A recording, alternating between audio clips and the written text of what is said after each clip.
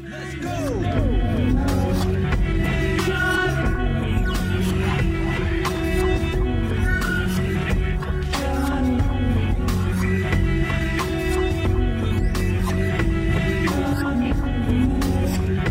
Hi, everybody. Welcome to our session. The title is Tales of Future Past, Speculative Science Fiction, Social Justice, and the Secondary Language Arts Classroom. I'm unbelievably excited about this. It's I don't get nervous a lot, but I'm actually a little bit nervous right now because of who's on this panel, and hopefully you can see everyone. I'm going to read. And maybe you're not familiar, but you soon will be. And wait till you hear this. I'm going to just do a short intro of our panelists, and then we are going to get started.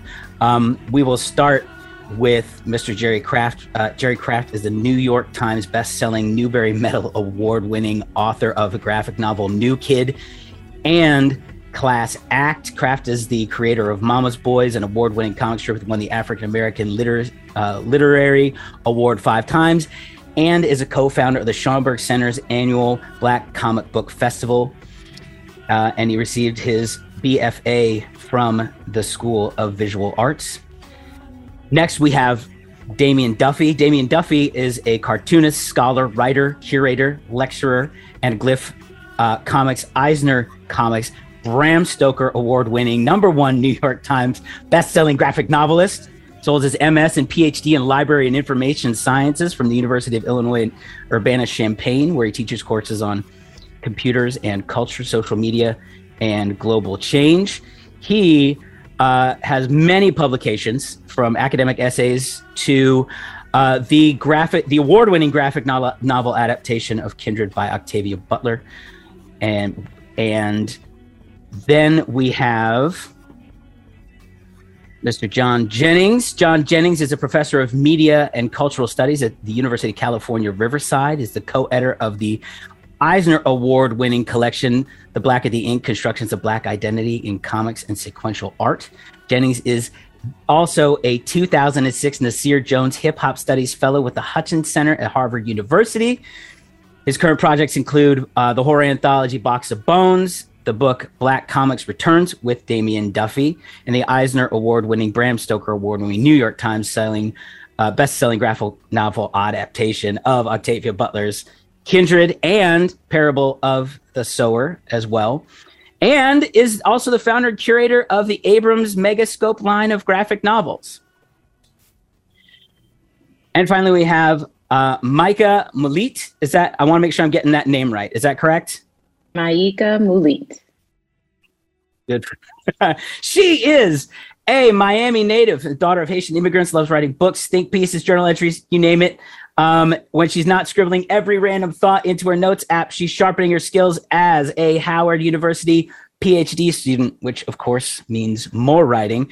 Her research focuses on representation in media and its impact on marginalized groups. She's eldest of 4 sisters, loves audiobooks, fierce female leads, and laughing. Has written 2 young adult novels. The second one, What Are the Good Ones, discusses allyship and the legacy of racial prejudice and sisterhood, and featured on Late Night with Seth Meyers and NPR Weekend Edition. Welcome, everybody. My name is Mike Dando. I'm an assistant professor of English education at St. Cloud State University. And I focus on youth culture, popular culture, and the intersection of critical literacy development and democratic engagement in public schools. Thank you all for being here. Thank you for having us. That was a mouthful, but that's because y'all are just out there doing amazing things. So first of all, thank you for all that you do.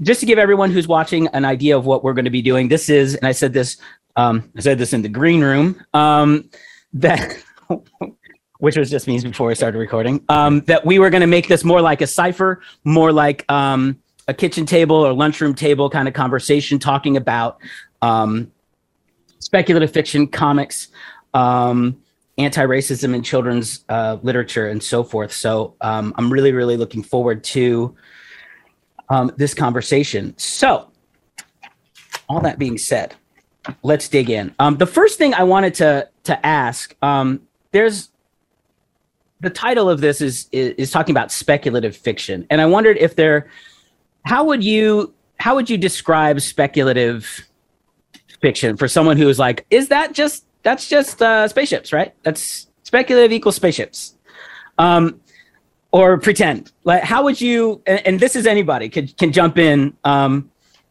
But I wanted to kind of get that definition before we jump in because I think that's important. Whenever there's a definition, I always acquiesce to Professor John Jennings for that, and then I just follow suit. That's a great life plan, and I think we're all agreed. So I didn't want to call on John, but you go. But Jerry did. Yeah, I was gonna go, but I saw him get ready. Go ahead. Yeah, I mean, somebody's got to do it, right? No, but let's go. Anyway, yeah. So speculative fiction is a really big umbrella term. It's a subsection of like fiction writing, but basically, speculative fiction deals with any type of subject matter that is outside of what we deem to be reality or real life events. So that does include like spaceships, but also like, most horror stories, the supernatural, fantasy. So basically, if there's an elf in a spaceship, then that's definitely speculative, that kind of idea. But but basically, that's the general term. It deals with things that we consider to be imaginary in that particular light. That's not related directly to what we're seeing in the natural world. So, would you say that magical realism falls into that? I would say definitely, yes. Yeah. Magical, supernatural, uncanny, haunting, all those different aspects, fall into speculation or speculative fiction as designated by folk. Anyway. Because it's interesting. Go ahead. Doesn't speculative fiction also sort of imply or often imply some kind of commentary on real life? I mean, I think it can, yeah. And that connection, most of it. I always thought of it part because you're speculating about like what's possible. Or an expansion of what's possible. Right. Yeah, I think that's definitely like an implication, I would say. Dr. Duffy, yeah. Doctor. Micah, can we talk just real quick about one of the good ones? Because we're talking about, I saw it referred to as The Hate You Give by way of Get Out, which I thought was really, really interesting. Oh, wow. So in talking about speculative, right? And talking about those things. Can you talk a little bit maybe about how that works in how speculative fiction or how that works in your writing? Yes. So my sister and I, Maritza, we're co-authors. So we're sisters and we write together. Very messy.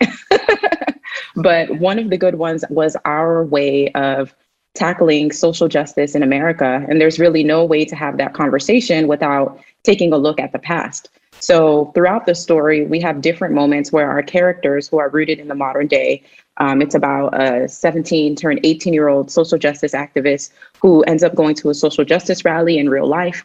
And she ends up dying under mysterious circumstances and while in police custody. So her sisters embark on this journey and they use the Negro Motorist Green Book as their guide. And it was really important for us to have this element of the past as well as the modern day to kind of show, how much progress we've made, but also to see what is left to be done. And there is a twist in our story where we really wanted to turn on its head the idea of who gets to live and who gets to fight back. And that was really important for us. I think when people pick up a book like this, they go in very much thinking one idea, and we wanted that by the end of the story. I'm trying not to give any spoilers, if you could tell. We wanted that. You got to visit. You got to visit the website and put an order if you want the whole thing for sure. But we wanted by the end of the story for people to really consider, what does it mean to be an ally? And also when we say that someone is one of the good ones, how much harm it can hold, and also the ways that we police the people who are deemed worthy to be missed. And that that kind of dovetails into I feel like there is an overlap. Dr. Duffy, will come to you, and you and John Jennings. Oh, I forgot your name real quick. It's right there on my Zoom. That's my fault. But you and John have been working with Octavia Butler's work, adapting, and beautifully so, might I add. But when I'm hearing Maika when she's talking, I think of Kindred, and the questions that she and her sister brought up. I wondered what kind of questions or what kind of things when you're adapting and when you're writing, what kind of questions bubble up to the surface when you're going through that process? Yeah. I mean, it's a lot, right? I'm trying to make it broad so you can just say words. Oh, right. Cause we're supposed to talk and stuff. So sort of the outer shell is really just, for me, was getting over, not that I ever really got over it, but dealing with just the legacy of Octavia Butler's work, and just that she's such a beloved writer and thinker, and just trying to do right by her legacy and do justice to her story. So that just sort of her reputation and persona as an author and a thinker, that was a big thing to deal with. But for more kind of socio-political implications and thinking about that in her work. I mean, her work is all about power structures and dealing with power structures, addressing power structures, pointing out the sort of systemic injustice that, we deal with every day, but we're so quick to ignore. We white people are so quick to ignore because they have that privilege. But, trying to figure out ways to use the comics medium specifically to communicate those same ideas, and also the same sort of depth and subtext, the kind of evocative histories that Butler deals with, but also how that implicates us in the future, like us right now, how we deal with present injustice, in part by arming ourselves with knowledge of the past, which I think goes well with what Maika's saying, talking about her work. So, I mean, I think those questions are really big. And with Kindred, Kindred is almost just historical fiction with just a little sprinkling of time travel. So a Sousson. But even though that book was written and is set in the 70s, so much of it is still relevant today because we just haven't dealt with just the harmful history of the United States, right?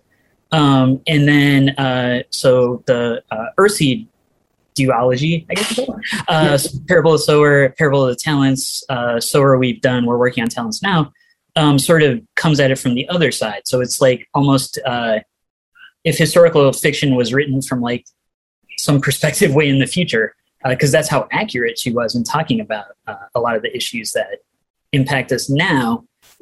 What was 30 years in the future for her is our present day. So yeah, just sort of dealing with how prescient she was, but also just how non-reactive America has been and the world has been in general to these things we've known about for so long. Those are the questions that kind of weigh heaviest with me. John?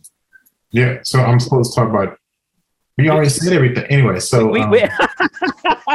Well, then never mind. That's what happens when you write with a co-author or work with somebody else. You're you said all the good stuff. You said all the good stuff. It's like that. And I knew that was one of my fearful things. So I have to say other good things now. So I was thinking about the utility of using speculative fiction, which, kind of dovetails into a lot of things that Damien is saying and kind of started talking about with the fact that speculative fiction is highly informed by the different types of things that are happening in our quote unquote, day-to-day real world.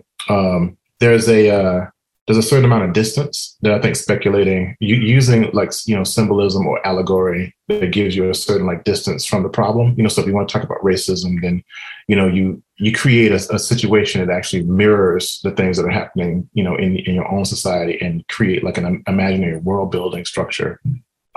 Because to me, like a lot of things around story is also like problem solving. I think about, well, what's the issue that I want to talk about, and how do I want to like address it through narrative, and I think the same way with design, and that's one of the reasons why I'm so attracted to comics as a medium, because they're really good at marrying text and image together as one particular form, but they're also inherently like symbolic and surreal, and so you can easily talk about these symbolic things that represent real problems in the real world, and also kids connect to them very strongly because they're so visually driven, And again, they also give us a really good touchstone to talk about multimedia and multimodal literacy as well. Just the different types of literacies are like really inherent in comics. And so I think, those are some of the things that really attract me to them. And they obviously deal directly with representation, because you have to draw the thing, you actually have to make these people look a certain way, these types of things. So the politics of representation are also embedded in the medium. So. I told y'all that you thought you were ready. The audience thought they were ready. They were not ready. Which brings me, okay, so I'm thinking about all this, and then I'm thinking about, and Jerry, I want to say a public thank you, because my kid was recently under the weather, ill, right? New Kid and Class Act got him through. So I'm like, for real, like the sketchbook, you see the sketchbook back there? Man, he ate that up, and he started drawing, and he hasn't stopped since. Wow. So as a parent, like I'm gonna use my advantage here as host and say thank you. And he said he saw a picture of his library, and he goes, Hey. I was like, whoa, what happened? He goes, it's New Kid. It's a big, you did a read, and they got their read poster of New Kid in their library. So thank you, bro. Very cool. This means a lot to me. And I wanted to, can you talk a little bit, because we talk about situating the present, right? And we're talking, and I believe it was, I think it was John Jennings who talked about Sankofication. Sankofication. How do you say it, John? I can never say it right. I said Sankofication because it's like the term Sankofa with narration. Sankofa with narration. I'm a stickler. I'm a sucker, not a stickler for like for portmanteaus. No, but I want to make sure I got it. I want to make sure I got it right, and I got you right here.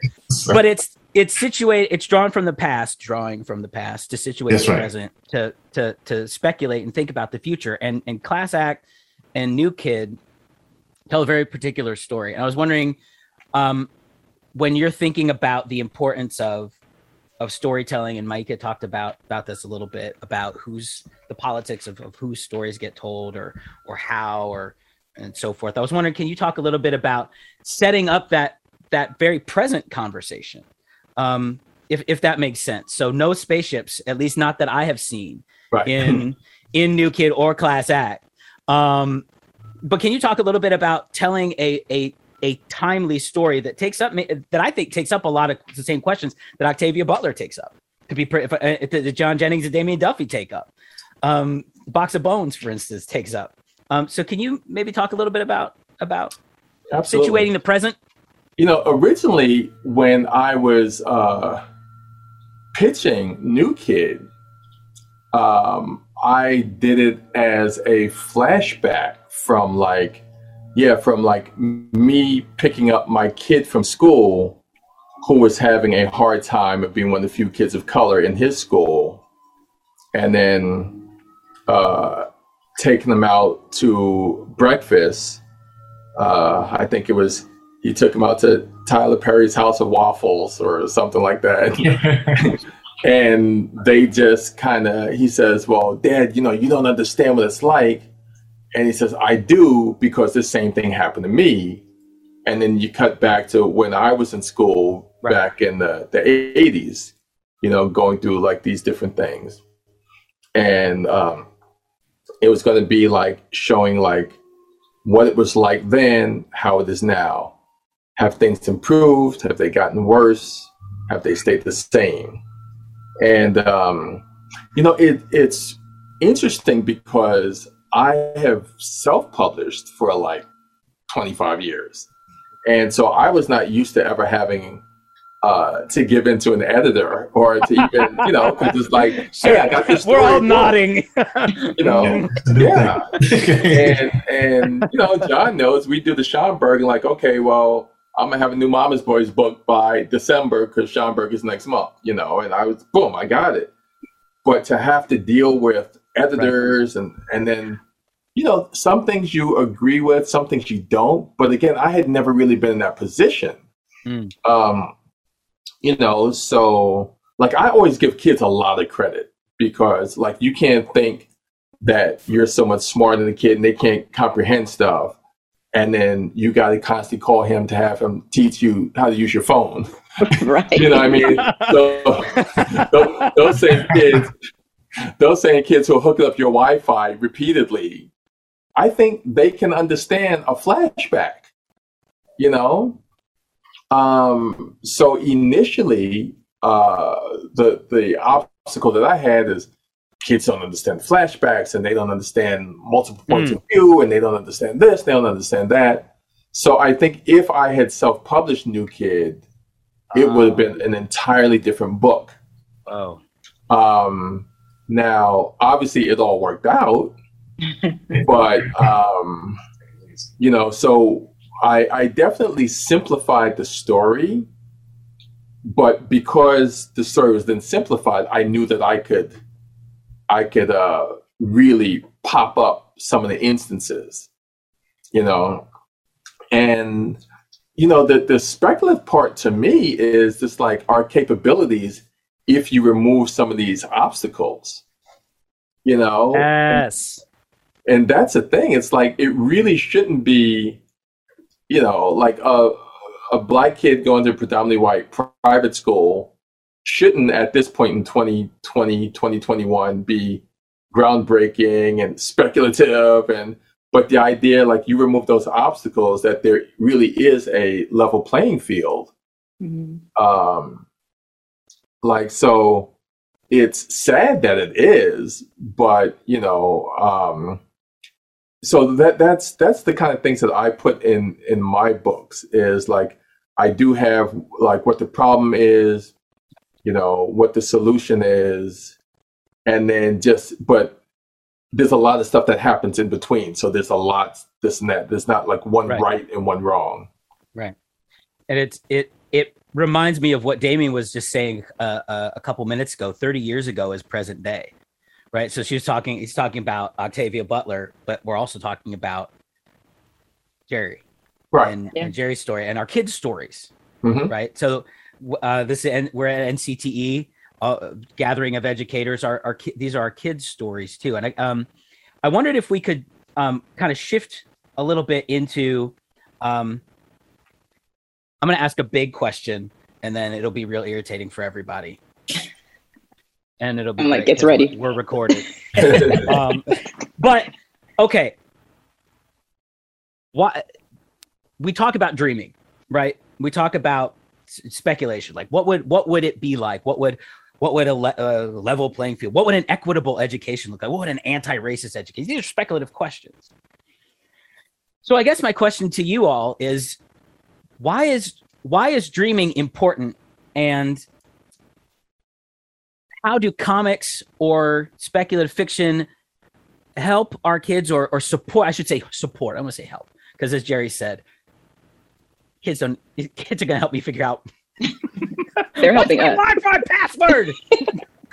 Right? Like, they're going to help me figure it out. So support. How do this medium and how do these kinds of stories support our students in the act of creating a dream space or a dreamscape, if that makes sense, right?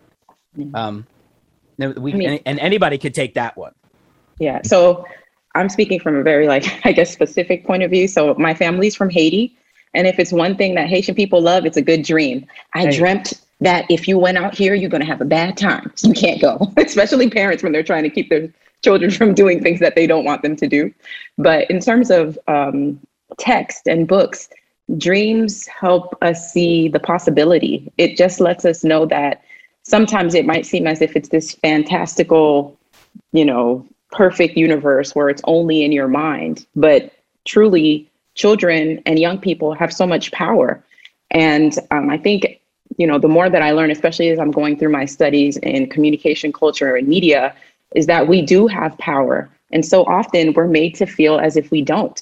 And even the small things that we do are still acts of resistance. If we look at how Black people and other marginalized groups are represented throughout media, you would think that there's only one way to be Black. There's only one way to be queer. There's only one way to be whatever it is. But what we find in reality is that it's really this beautiful spectrum. And the different mediums that we have, whether it's comics or children's books, using especially the speculative form allows young people to really consider and imagine the future for themselves. And one thing that I really love is when you speak with young people after they've read your work, sometimes I feel like they ask better questions than the adults. Like they will get into the nitty gritty of the thing. Well, why did you choose to do this instead of that? Because I would have done this. And it really makes you think and imagine. This young person read this book and they have already imagined a completely different world. So I think there's power in that. Everyone's just nodding. So. I'm like, but I was like, can I just say that? Because that was.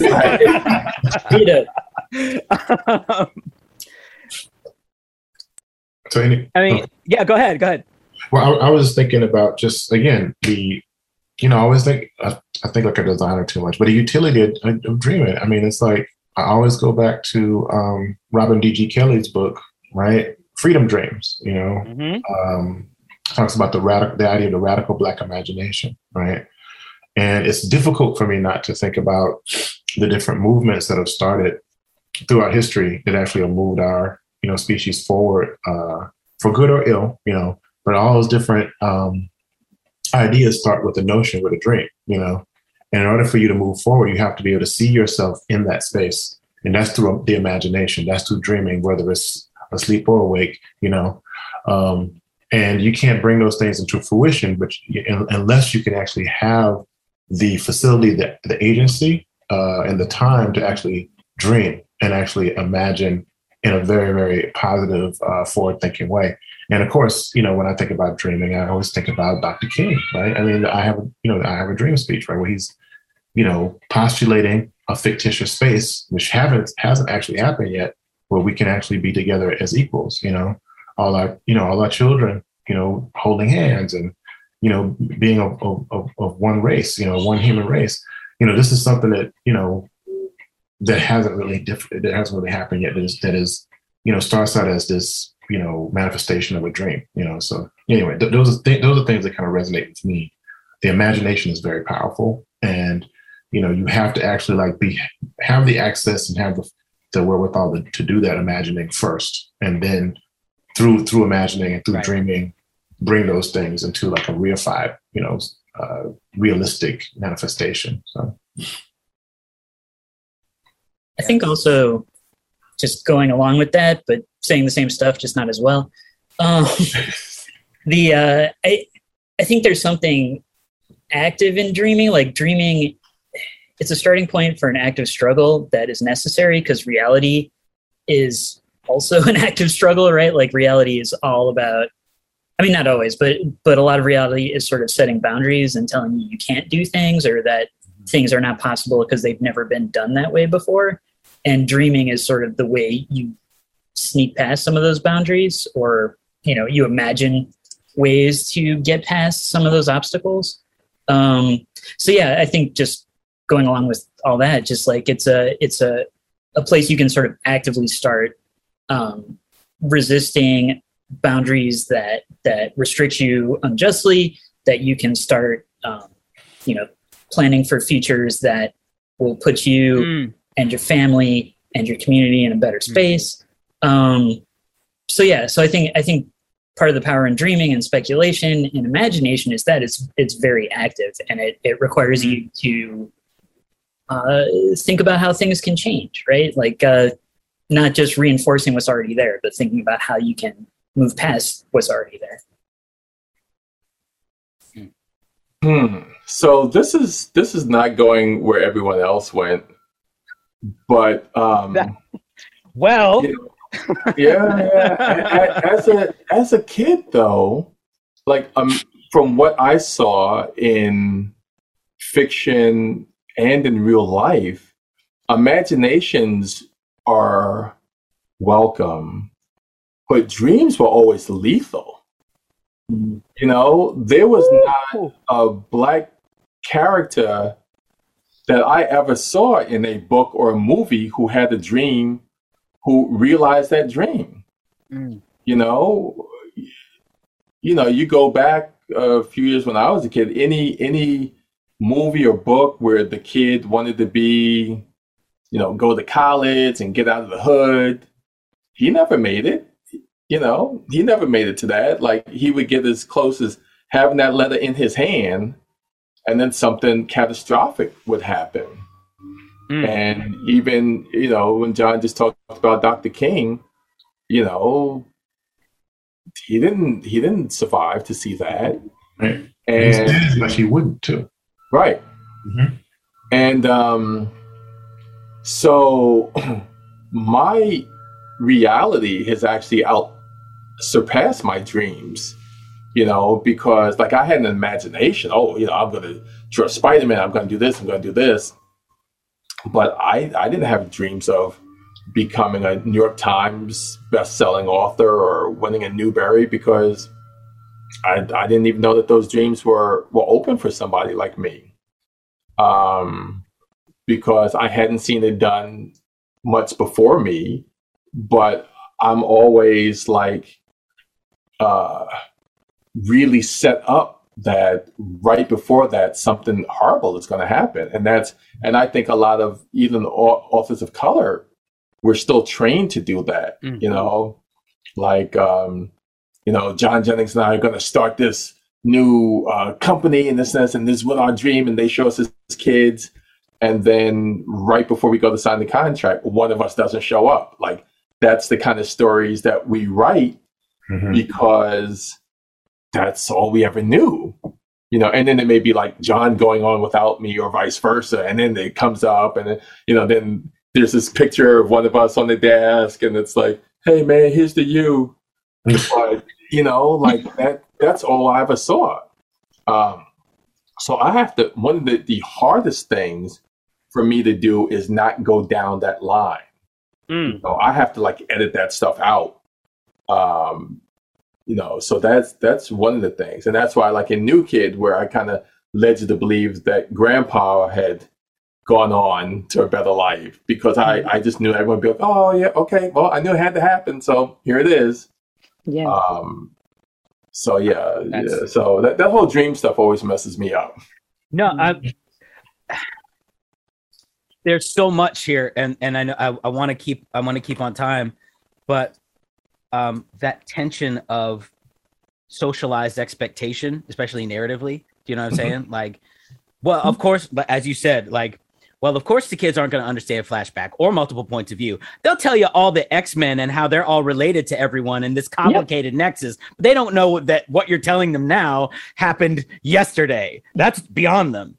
Right. So that socialized expectation that creeps its way into the classroom.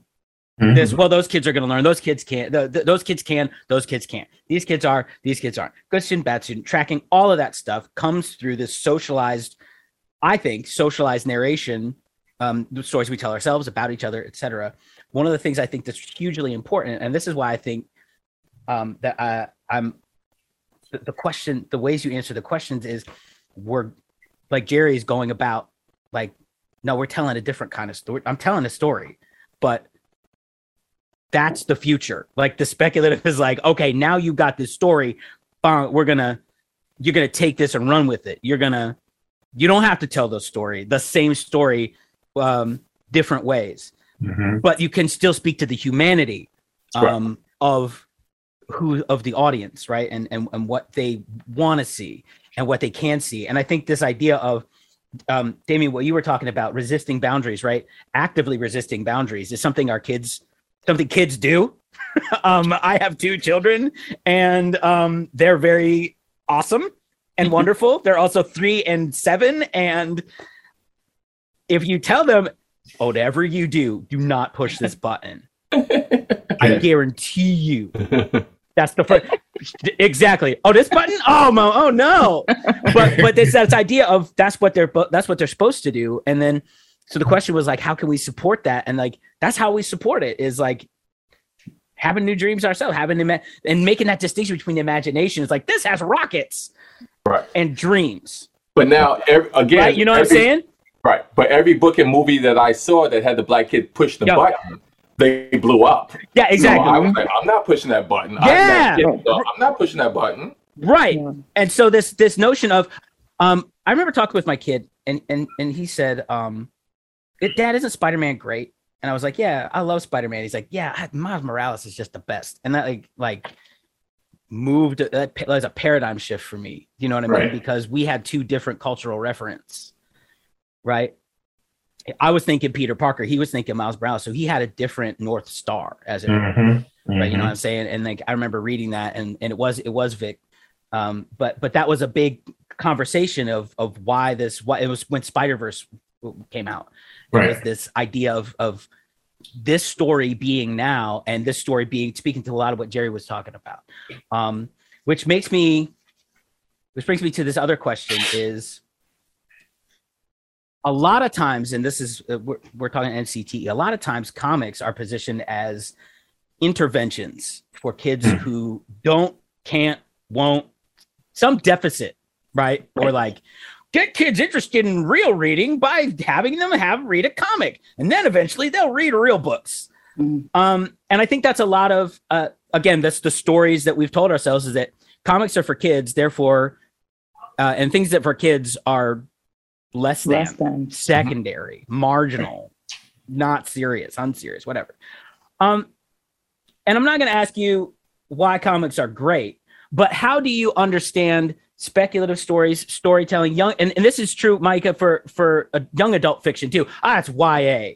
Right. That's not adult fiction. Like, don't, by the way, Google adult fiction. You don't want that. That's just, don't do that. But it's often positioned as worse, lesser than. So how do you think about comics as a medium, or YA as a form that pushes student learning past interest? Because I think that is a part of it, learning to read. I know multiple folks who say, I learned to read English through reading comics. I got into reading via comics, and that's good. It's necessary, but I feel like that's a lot of times where the conversation stops, right? And it ends up being Classics Illustrated, where it's just like Three Musketeers, but it's pictures. So I'm wondering how y'all's work figures into pushing thinking beyond just interest in reading. Yeah. I mean, I can speak from, like the young adult lit perspective. There's always this desire to deficitize young people as if we all weren't young people at one point. Like, I don't know about you. I didn't come to this earth fully formed as an adult. I remember all the angsty feelings that I had as a young person. Like, that is a lot of emotion and things that you are grappling with. And so many times you're just starting to come into your own, you're creating your own ideas. You might be pushing back against things that you have heard. And especially within the comics medium, that visual component is so crucial. When we look at, past media and its evolution, the image was a really big part in helping to change the way that people were represented. Of course, when we're listening to the radio, it was easier for white folks to be able to reconcile the fact that, yes, I'm listening to this music by a Black person, because they didn't have to see them. But once television came into the home, there was a huge resistance of being like, oh no, now that I see you, this is a totally different thing. And so we shouldn't look at comics as simply something that, of course, can help the reluctant reader be able to embrace reading. But also, we can't discredit the fact that the image itself seeing a young queer person, a young Black person, a young whoever be the main character of a story, that's so powerful. And it goes back to what we were talking about dreaming, you know, especially what Jerry said, like the dream, imagination it seems like it's this thing that's a little bit nebulous, but a dream, when we think about it, you went to sleep and you envisioned a whole new world. Right. You did that with your mind. So being able to see that representation, I just think it goes back to that power. And people should put some respect on comics names. You know, I'm gonna start freestyling to some Cypher style. I don't think you're going to get any pushback at all from this this panel. No, not from this panel at all. You know, that's funny because just to kind of piggyback off of that, I was thinking about, you know, this whole idea of the gateway drug. I mean, it's something that we still. It's so what, late 80s, early 90s. Oh my God, are you still saying that? Oh my God. No. Yeah, I think that, you know, we really have to do our best to push comics as a different medium, because the comics are actually extremely, in some ways, more complex, right? Because you're having to, you know, marry different types of reading together, you know, that kind of thing. Right. And also, you know, again, the power of the imagination being reified in the image is just invaluable, you know?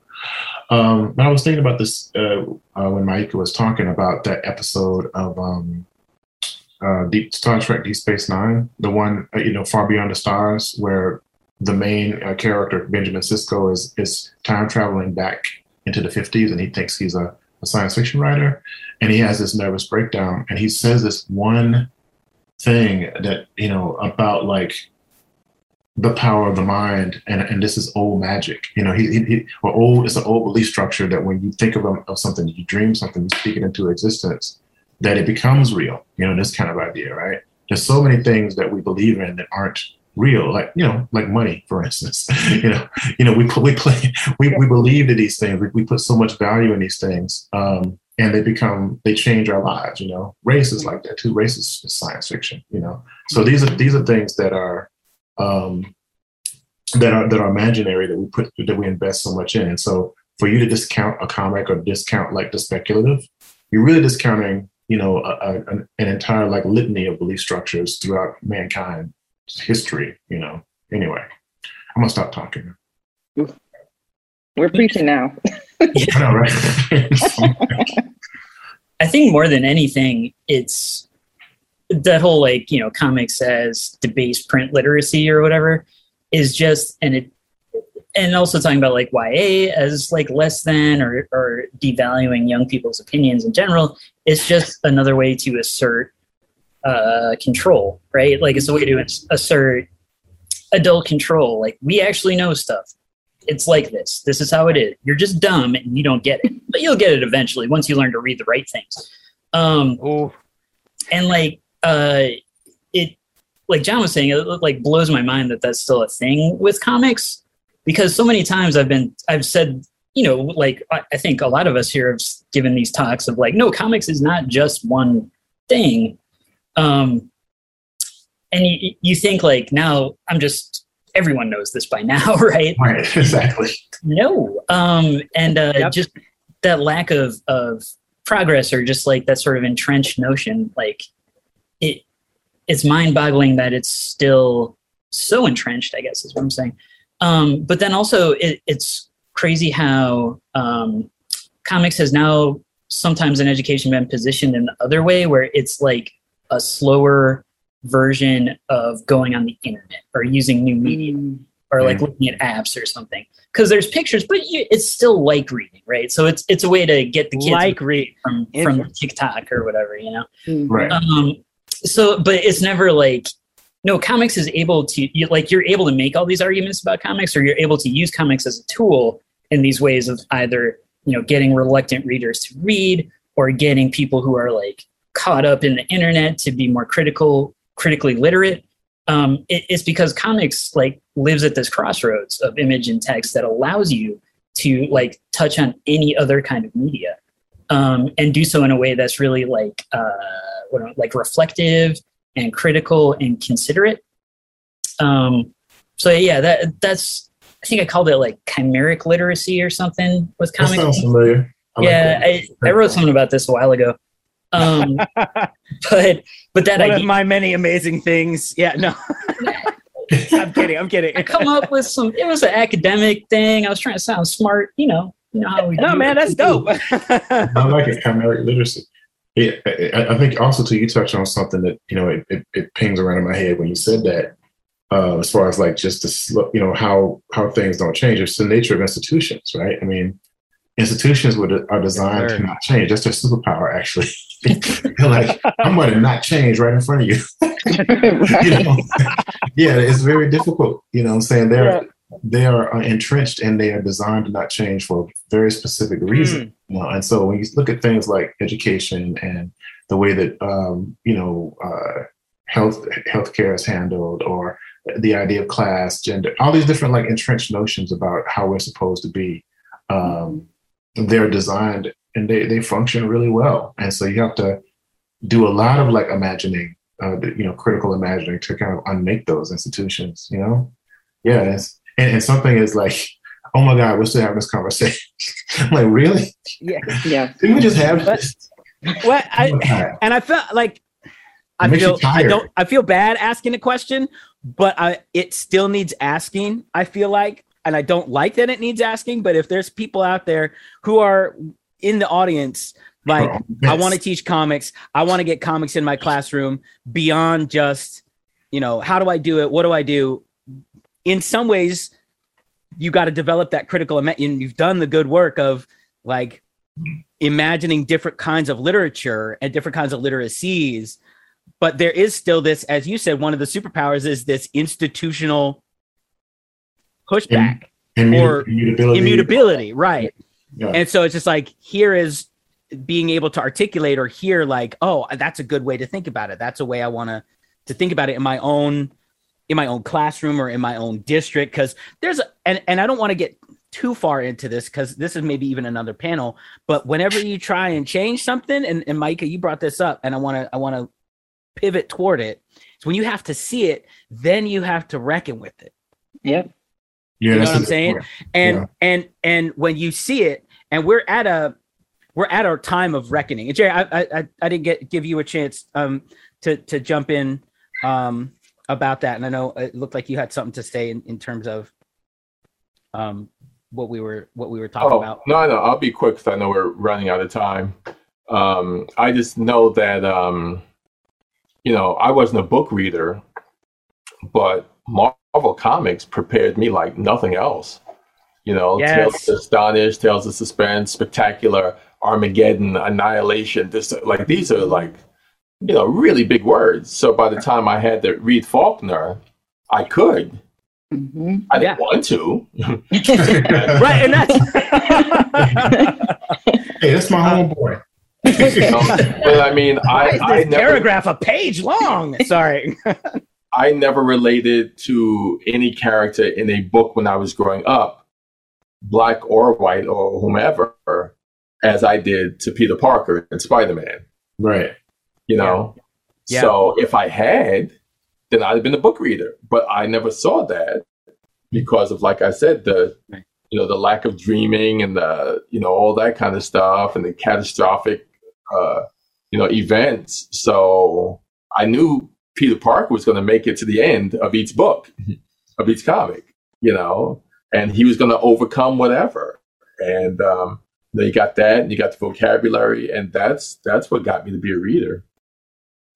And that's really, like, for me, it's this thing where I was barely past the hiding my comic behind my social studies book. We were supposed to be like, I was barely past that age. Now there's apps. Now there's Comixology. Right. But this idea of, development of literacy, absolutely crucial, but then development of whose literacy, whose stories, how it works, and this butting up against these power structures. You're about to get this Faulkner. Yeah, I don't care, right? Because it's 11th grade and we're about to read about Yoknapatawpna County. Oh, I got layers. What? Right. But I want to, sorry. But I want to talk a little bit about not the pushback, but how we can do this, because I know we're living in a time of reckoning, educationally speaking. And I know every year a list comes out of somebody caught feelings about somebody's book. I mean, Jerry might know. Yeah, no, raise your hand if that's you. No, no, but what I'm. It made CNN. It was on CNN. No, I know. So like, when I'm asking this question on purpose, I'm silly, but I do have a plan. But so when we're thinking about when you have to see it, you have like it's hard to be what you can't see, which we said right. But now we see it. Now I can be it. Well, now that's a threat. Now that's a threat because it's powerful. Because that's the old magic. Mm-hmm. So, like Jerry, like, what would you say to somebody who? And this is for everybody, but we'll want Jerry to talk about it first, if that's okay. Want to bring comics in, but it's like, I don't know if I bring. So I just picked up my new Icon and Rocket comic. The milestone's back. What is it? 30 years ago is present day. I just picked up my new Reg Hudlin, my new Bill Sienkiewicz.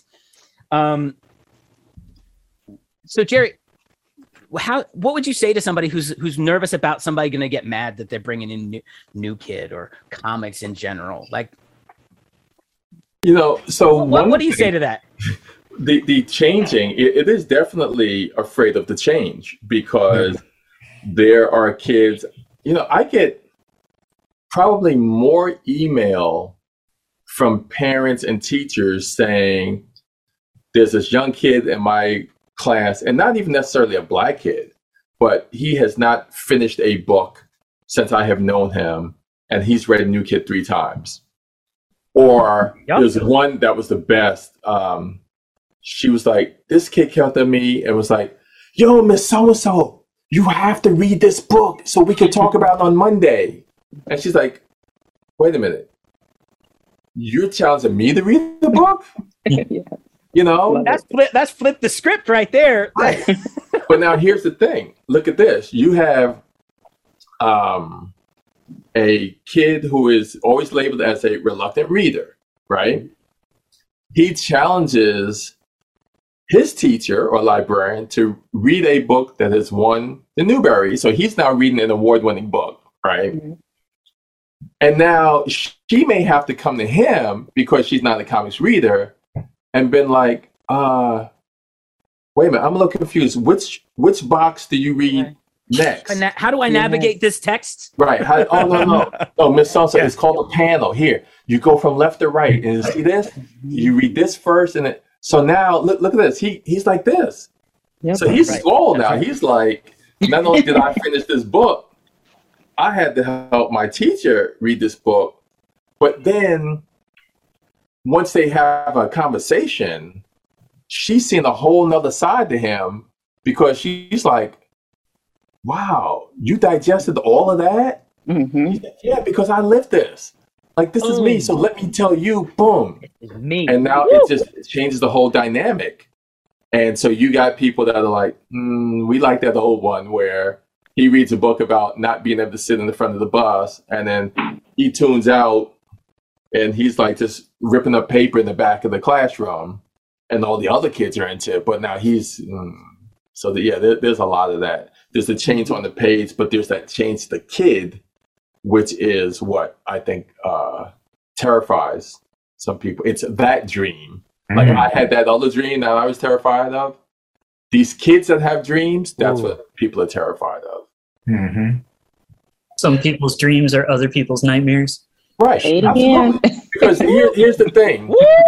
When New Kid got banned, I got calls from BBC, CNN, NBC, the French AP, all these magazines. They didn't call me when I went to Newbery. Nope. First graphic novel ever. Right? Say that again. First graphic novel ever. I love that sentence. I thought that was amazing. So, just so you know. That's why the only to everyone, and excuse me, but I just got Go ahead. Only to win the Newbery, Coretta Scott King, and the Kirkus. Only book ever. I didn't get calls like that, but now one school district in Texas bans my book, and now it's a worldwide thing. So again, they didn't embrace my dream. of, becoming this person, but they embrace the nightmare aspect of someone else's dream to take me down. Mm-hmm. And that's why I write books like New Kid, because I never think that dream is going to last, because it's always someone else's dream to take you down. Mm. See, that's real. Yeah. Let's go. I was just thinking right quick, about, I, again, throughout this whole panel, I keep talking about functionality and utility, and I teach because of the fact that I was raised by two wonderful people who were not well educated. My grandmother had a 4th grade education. My grandfather couldn't read or write, totally illiterate, but believed in me going to school, right? Because they saw in their dreams that if I did that, then I could get out of the space that we were in, which was a space of like lack of access and poverty, right? And so I always think about like the utility of education. Is it really for that? Is it really for the things that we imagine it to be? Or is it a system of indoctrination into a particular way of thinking? And see, these are the things that are in tension with each other. Those of us who are in the space, like all of us are in the space to edify people, to make them better, to change the world. And then there's a system that is there to do the opposite. And these are the things that I contend with that keep me awake at nights, particularly now that I have like a 2-year-old, a 2-year-old with special needs. That's what I have right now, and I'm dealing with it. I worry about his dreams now, and so these are the things. Right. Why dreaming of a better space has to start now, right? So I'm gonna stop talking and shit.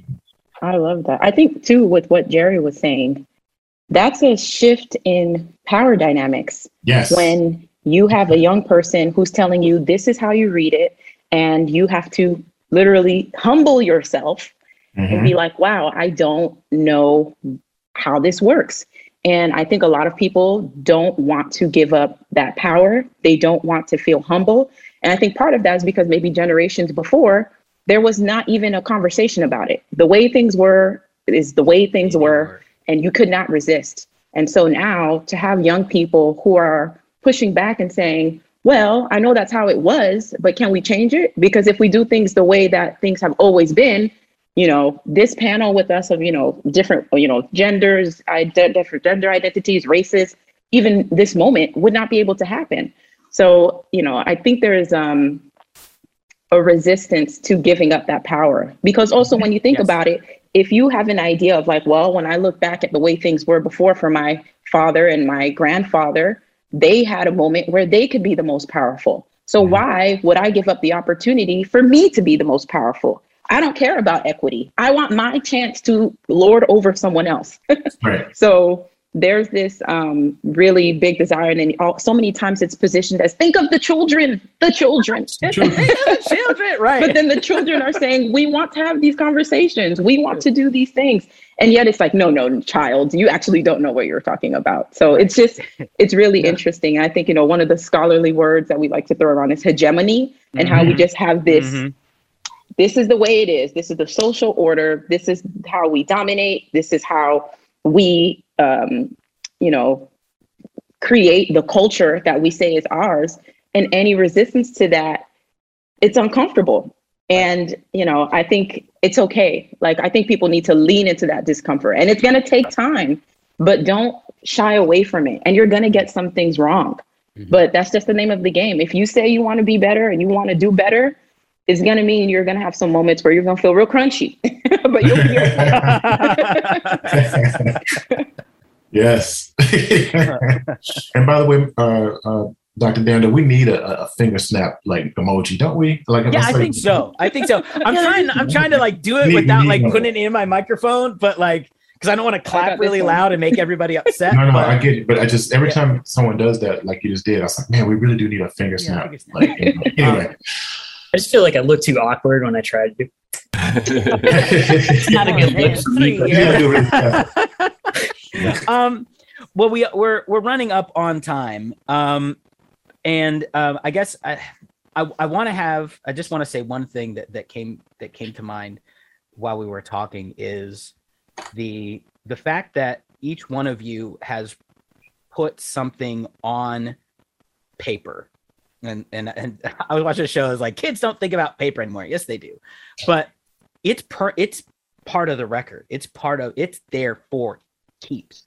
And I tell folks that take my teacher ed classes is you are facilitating time travel. So somebody wrote something in 1970, and you're seeing it now. And how do we reckon with like that's mad? That's the old net, right? Like that you're a wizard, Harry. Do you know what I mean? Like you're bringing that forward, and that exists, and that's permanent, and no one can undo what has been done. Do you know what I say? You can try and silence it, you can try and marginalize it, but it's still there. It's that rose that's from concrete, right? And we grow into that power. And the fact is that now we have Kendrick won the Pulitzer, Jerry won all the awards. John and Damien won all the awards too. And now I'll plug it. We got Lion Man at the Met, right, in the period room. That exists in spaces where we push forward, where these are spaces of resistance, and that's the power of these texts that can live in your classroom. And I'm talking to the people that are thinking about it, like, why do you want to bring comics into your classroom? Why do you want to bring speculative fiction? Because of all the stuff that we just talked about. Yes, it's good for kids to learn we want those high interest things, right? But the high interest is not just the pictures; it's how it connects the heart and the head and puts it into the universe. So, any final comments or any shareables? Anything y'all wanna make sure that people hear before we wrap? There's something you said about reading something from 30 years ago and it's still having that relevance. Yeah. I was rereading at the height of the pandemic. I don't know why I did this to myself, but I was rereading Parable of the Sower. And I was like, you want to know what was going to happen next? What's happening on Tuesday? That is a guidebook. Yes. Like, this is too much. I think I need to take a break. So I think that is a magic. That is a power. And I love that. And I love that I have this honor of being able to share certain stories. Like my first book, Dear Haiti, Love Elaine, is about a Haitian teen. I never read a book like that when I was younger. And I think now somebody is going to be able to pick this book up and see themselves on the pages. Somebody's going to be reading words in Creole, probably pronouncing them incorrectly, but it will be there in the written text. And I love that. Like that's a pride for me that I will never stop feeling. And yeah, it feels good. It does. It does. It's wonderful. I think that we're like talking about like honor, or it's an honor, it's a privilege. Like that's really how. Like I never feel like I'm a wizard, Harry. I'm just like I get to be one of those. Like it's not really about what I've done, but what people are going to take from it, and the fact that they can take something from it. Mm-hmm.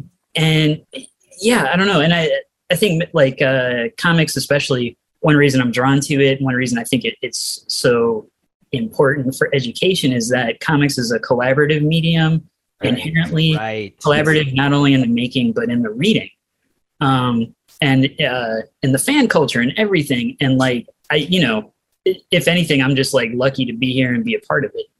And the other thing I want to say, it was kind of important. Well, one, my wife said, "Happy birthday, John." Specifically from her. I was like, I already told him. She's like, no, from me. So me. And Jerry, the only reason my kids have not busted in and like interrupted is because they knew I was talking to you and they were just very excited. So, oh, dude, I told my 8-year-old, I was like, I'm gonna talk to Jerry Craft. Remember? And he was like, new kid Jerry Craft. I was like, new kid Jerry Craft. My kids brag to their friends. They're like, my dad knows Jerry Craft. So that's really it's been all worth it. Thanks for making us cool again. Seriously, man. Like, yeah. I do want to say one thing visually, and thank you, everyone. But now.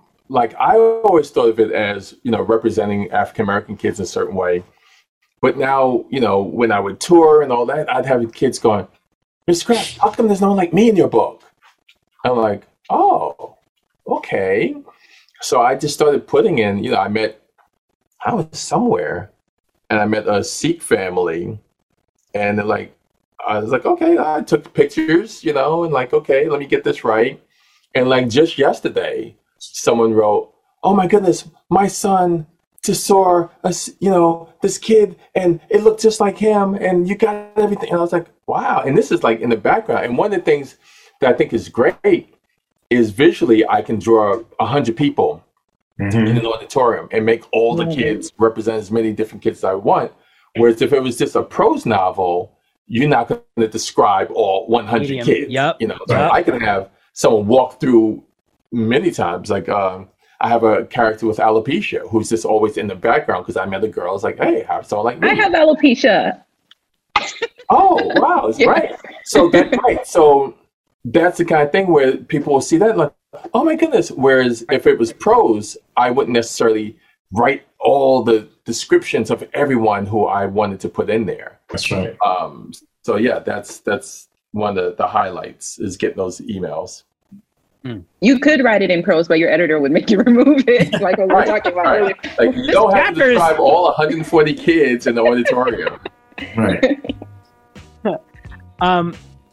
Everyone, John Jennings, Maika Malit, Damian Duffy, Jerry Craft, thank you so much for your time, your energy, your brilliance, what you contribute to making the world a better place. And I mean that. It's not corny. I'm not saying this from a corny perspective at all. Like, we're better because of what you do.